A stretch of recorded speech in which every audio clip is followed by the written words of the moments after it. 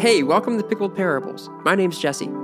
This podcast is provided by Parable Ministries. You can check out more at our website at parableministries.com. For the last few weeks, we've been working our way through our introduction series, kind of introducing ourselves and introducing what we believe in and what we value. And today's topic fits hand in hand with last week's lesson. Last time, we talked about personal perspectives and worldviews, and specifically what it meant to have a biblical worldview. So for today, we're going to talk about how the Holy Spirit works in people's lives and how he helps influence our personal perspectives. So if you haven't listened to last week's lesson yet, then I'd encourage you, go back, give it a go, because it's a very helpful backdrop for our topic today. But that's up to you. Either way, you do what you want. For right now, we're going to dive into this episode, which is called The Holy Ghost of Christmas Past.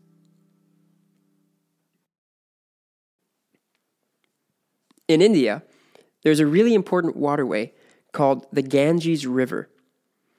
And it's important because it's a source for people to bathe in and people to go wash their clothes in and have access to water. It's really important to the social structure as well for those who live near it, because many will gather at the river and talk with each other, catch up, gossip, have community together. One evening, there was a boy playing near the water when he noticed something crawling around in the branches of a nearby tree. This tree was pretty close to the water. It had its branches hanging over some of the river, and in these branches was a pretty big scorpion. The boy hadn't seen a scorpion this big before, and so he stopped what he was doing and he just watched as it climbed around in the tree. The scorpion was making its way to the edge of a branch, but as the branch narrowed, the scorpion's size it began to cause some problems. The scorpion had reached a point of no return. It couldn't turn around because the branch was too narrow, and its weight was causing the limb to lower. And after struggling for a minute, trying to figure out what it was going to do, the scorpion lost its grip and fell into the river. The boy watched it as it fell, and he saw it in the water as it struggled for its survival. And the boy thought, man, that's great. What a fitting end for such a nasty creature. I mean, scorpions had caused so much pain, and sometimes they even killed people. So when a scorpion died, it wasn't necessarily something people would shed tears over. But not too far from where the scorpion had fallen was an older man bathing in the river. He had noticed the scorpion's fall. He heard the kerblunk, and he was aware of its struggle for survival. It was really curious, but he waded over to where the scorpion had fallen into the water. And he looked down for a minute into the murky water, and then he reached down into the water and pulled out the scorpion. I mean, almost immediately, the scorpion stung him, and he dropped it back into the water. The boy was still watching, and he saw this happen, and he was surprised. He was, what is that guy doing?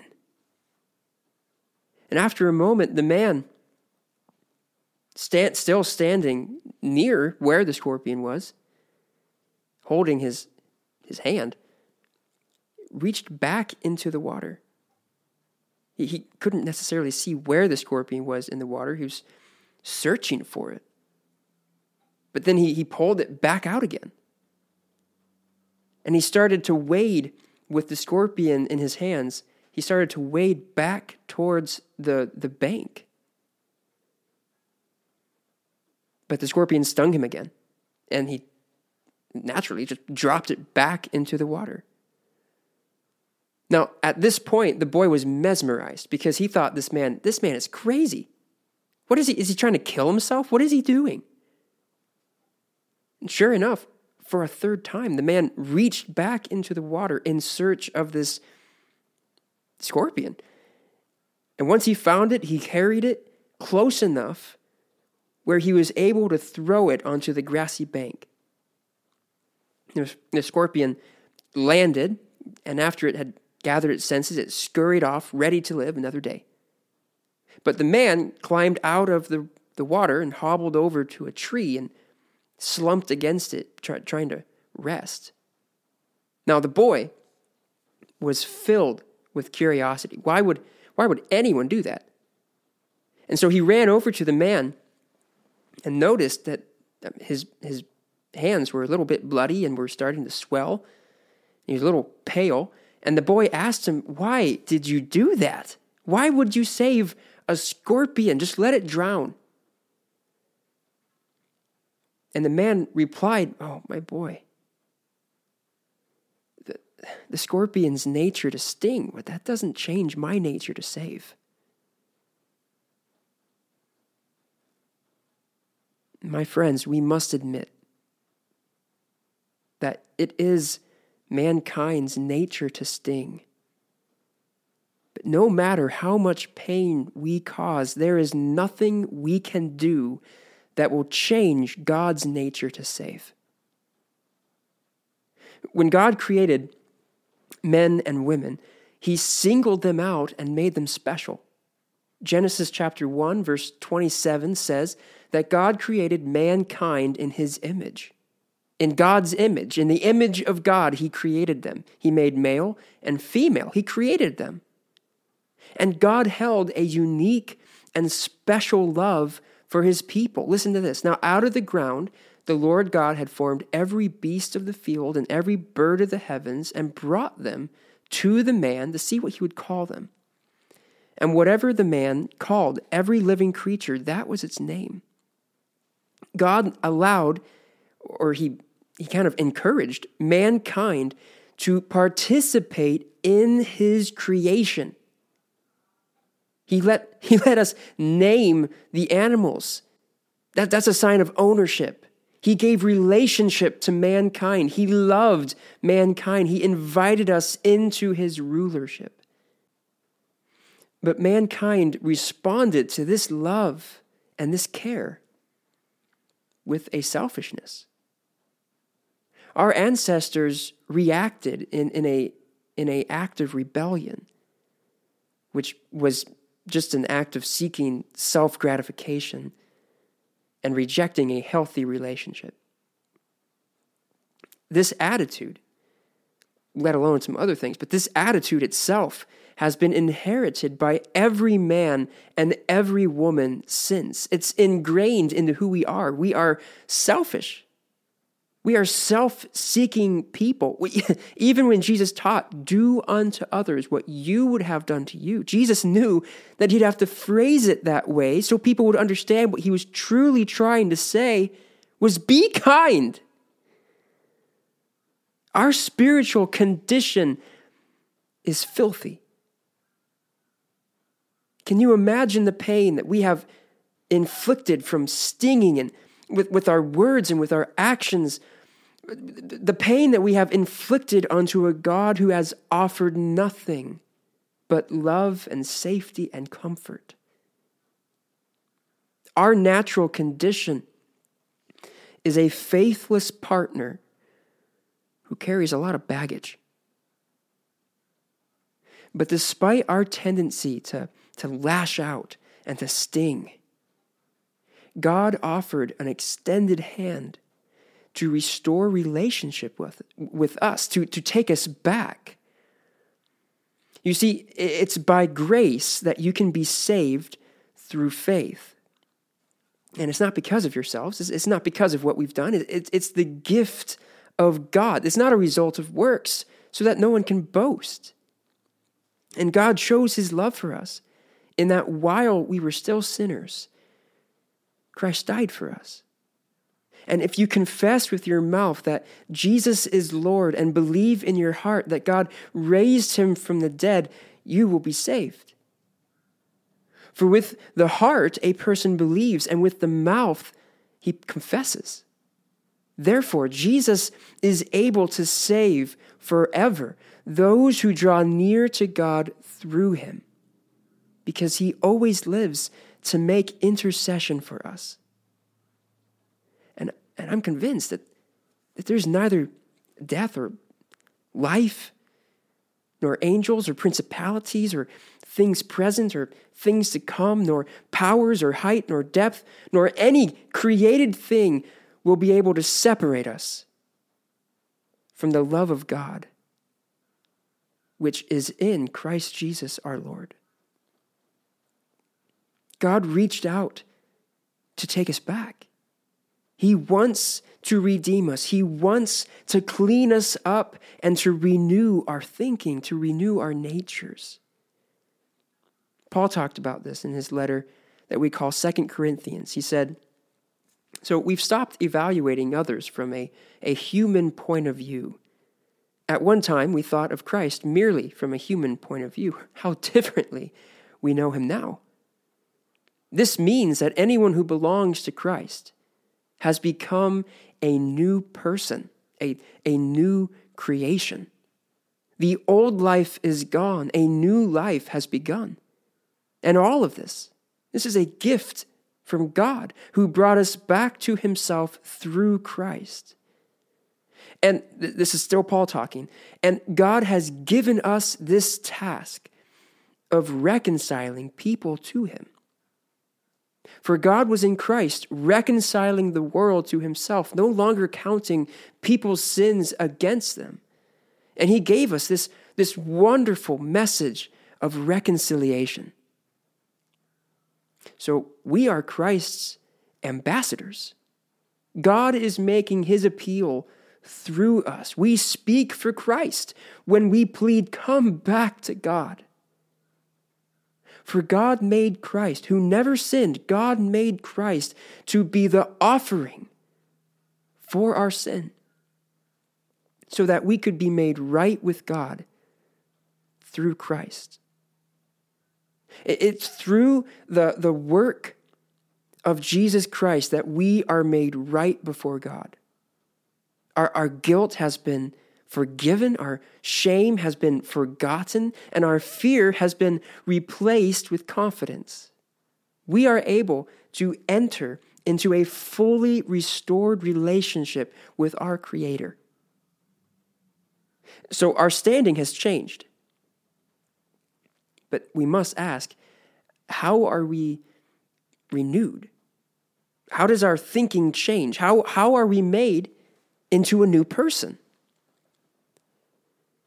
This is done through the work and ministry of the Holy Spirit. The Holy Spirit was given to Jesus's followers after he ascended to heaven. It was during Pentecost. He is the sign of our covenant with God, much like how circumcision was the Old Testament sign of Israel's covenant with God. The Holy Spirit is our seal.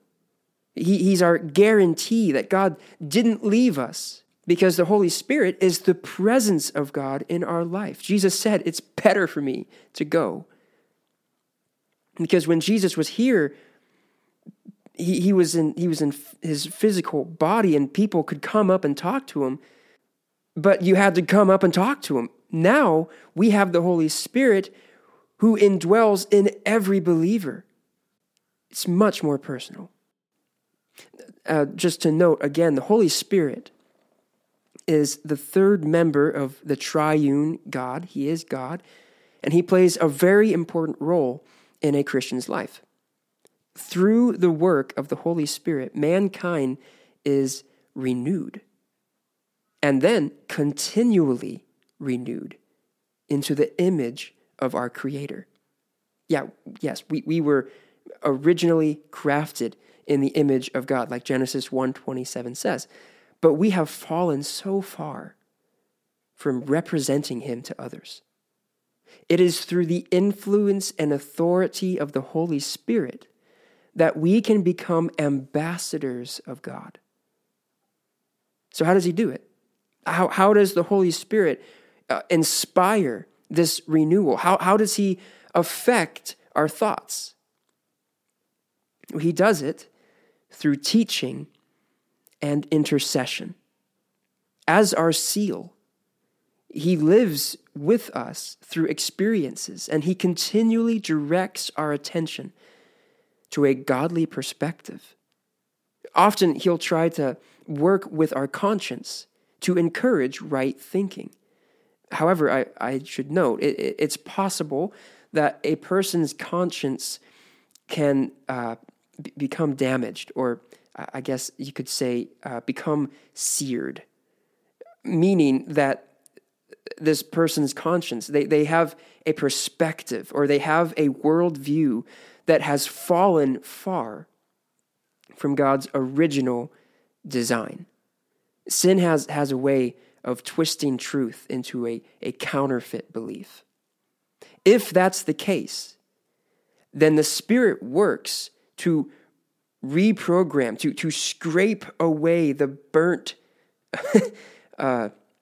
tissue, metaphorically, of course, to reprogram our understanding of morality. The Spirit uses the teachings of the Bible as his curriculum.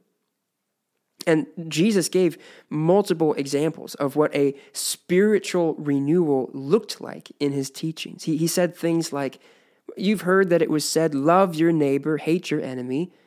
But I tell you, love your enemies and pray for those who persecute you, that you may be children of your Father in heaven." What does that mean? To be children of your Father in heaven, to represent him, to demonstrate that you are in the family of God. Also, he said, "But I tell you, do not resist an evil person. If anyone slaps you on the right cheek, turn to them also the other cheek. And if anyone wants to sue you and take your shirt, hand over your coat as well. If anyone forces you to go 1 mile, go with them 2 miles. And also, he said, so in everything, do to others what you would want them to do to you." This mindset, this shift in thinking, is what happens when the Spirit ministers to us. He creates new thinking patterns. He presents new perspectives. He offers a godly worldview. And when allowed to work freely, he corrects and inspires our thoughts. This new way of thinking then dictates our actions. And after some practice, it results in new habits. In the 5th chapter of Galatians, we're given examples of what the Holy Spirit produces in a person's life. This is what it says. The Holy Spirit produces this kind of fruit in our lives: love, joy, peace, patience, kindness, goodness, faithfulness, gentleness, and self-control. This is contrasted with our fallen natures, which is in the same passage. It says, when you follow the desires of your sinful nature, the results are very clear. It's sexual immorality, it's impurity. There's lustful desires, idolatry, sorcery, the hope of gaining power, hostility, quarreling, jealousy, outbursts of anger, selfish ambition, dissension, division, envy, drunkenness, orgies, and other things like these. Let me tell you again, as I've told you before, that anyone living that sort of life, meaning who's ever living according to their flesh, they will not inherit the kingdom of God. Because those who belong to Christ Jesus have nailed the passions and desires of their sinful nature to his cross and crucified them there. Since we are living by the Spirit, let us follow the Spirit's leading in every part of our lives. The Spirit leads by prompting us and reminding us of Jesus' commands. Jesus said as much in John chapter 14. He said, "If you love me, you will keep my commandments. And I will ask the Father, and he will give you another helper to be with you forever, the Spirit of truth, whom the world cannot receive because it neither sees him nor knows him, but you know him, for he dwells with you and will be in you. I will not leave you as orphans. I will come to you." a common phrase that I've heard quite a bit. Mostly it was during a prayer meeting. This one person would always ask us to pray that he would walk in the Spirit. I think he was thinking of Galatians chapter 5, verse 16, which says, "Walk by the Spirit and you will not gratify the desires of the flesh." Great verse. And I remember that request because I had never really heard anyone ask for that before. But there is a way to know with certainty if we are being led by the Spirit or not.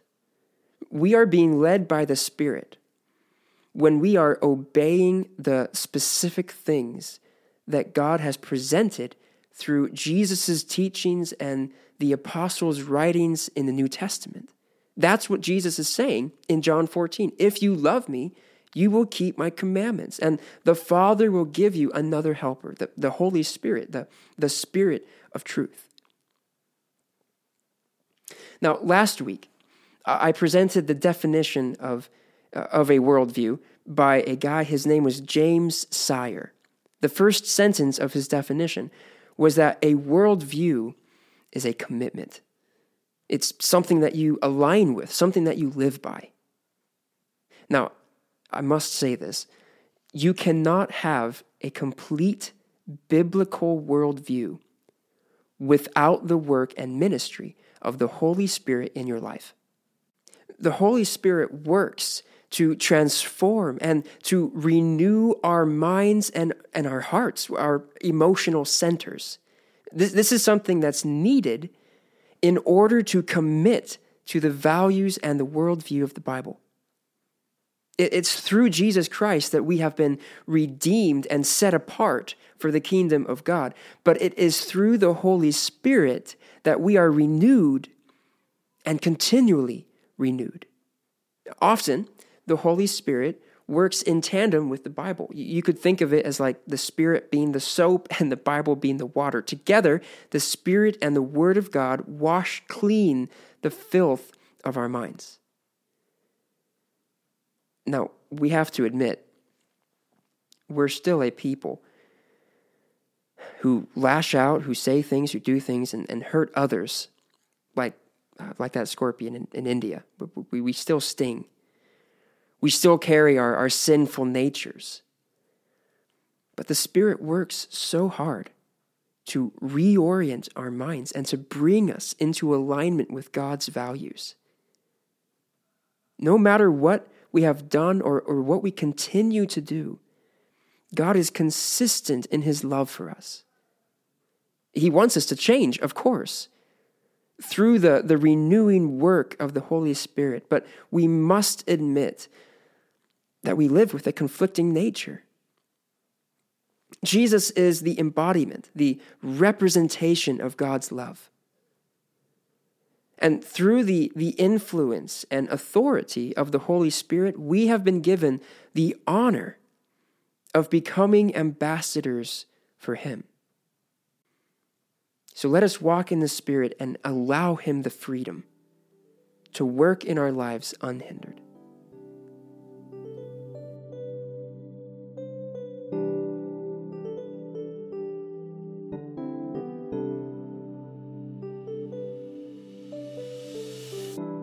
Hey, thanks for joining me today. We're at the tail end of our introduction series. Next week, we'll conclude it with a topic about communal Christianity. I'm really excited about this topic. It's a personal favorite of mine. I believe if people truly lived out what Jesus taught, then Christianity would truly be effective for those who need it. And followers of Jesus in the Bible are depicted as a family. And that's a purposeful depiction. So join me next week as we conclude our introduction series of biblical basics. Thanks again for listening. I hope you have a great day.